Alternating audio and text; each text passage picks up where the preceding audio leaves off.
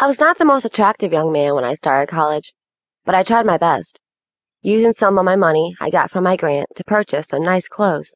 so that college women would give me the time of day. After buying my first set of clothing with my grant money, I got to like shopping for clothes myself, but I had a secret that I never shared with anyone before, as I was afraid of being called names and stereotyped as being a tranny, and I hated being the center of attention already, as it was, so I only wore small things, such as underwear that I stole from my sisters, as I was never brave enough to go into a store and purchase them for myself, even if it was to say it was for my girlfriend, until now,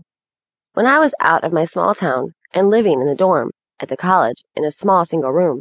that I did not share with anyone else. On my second trip to purchase some more clothes, for months after my first shopping trip, I stopped briefly to browse in the women's section, feigning a lack of interest for myself,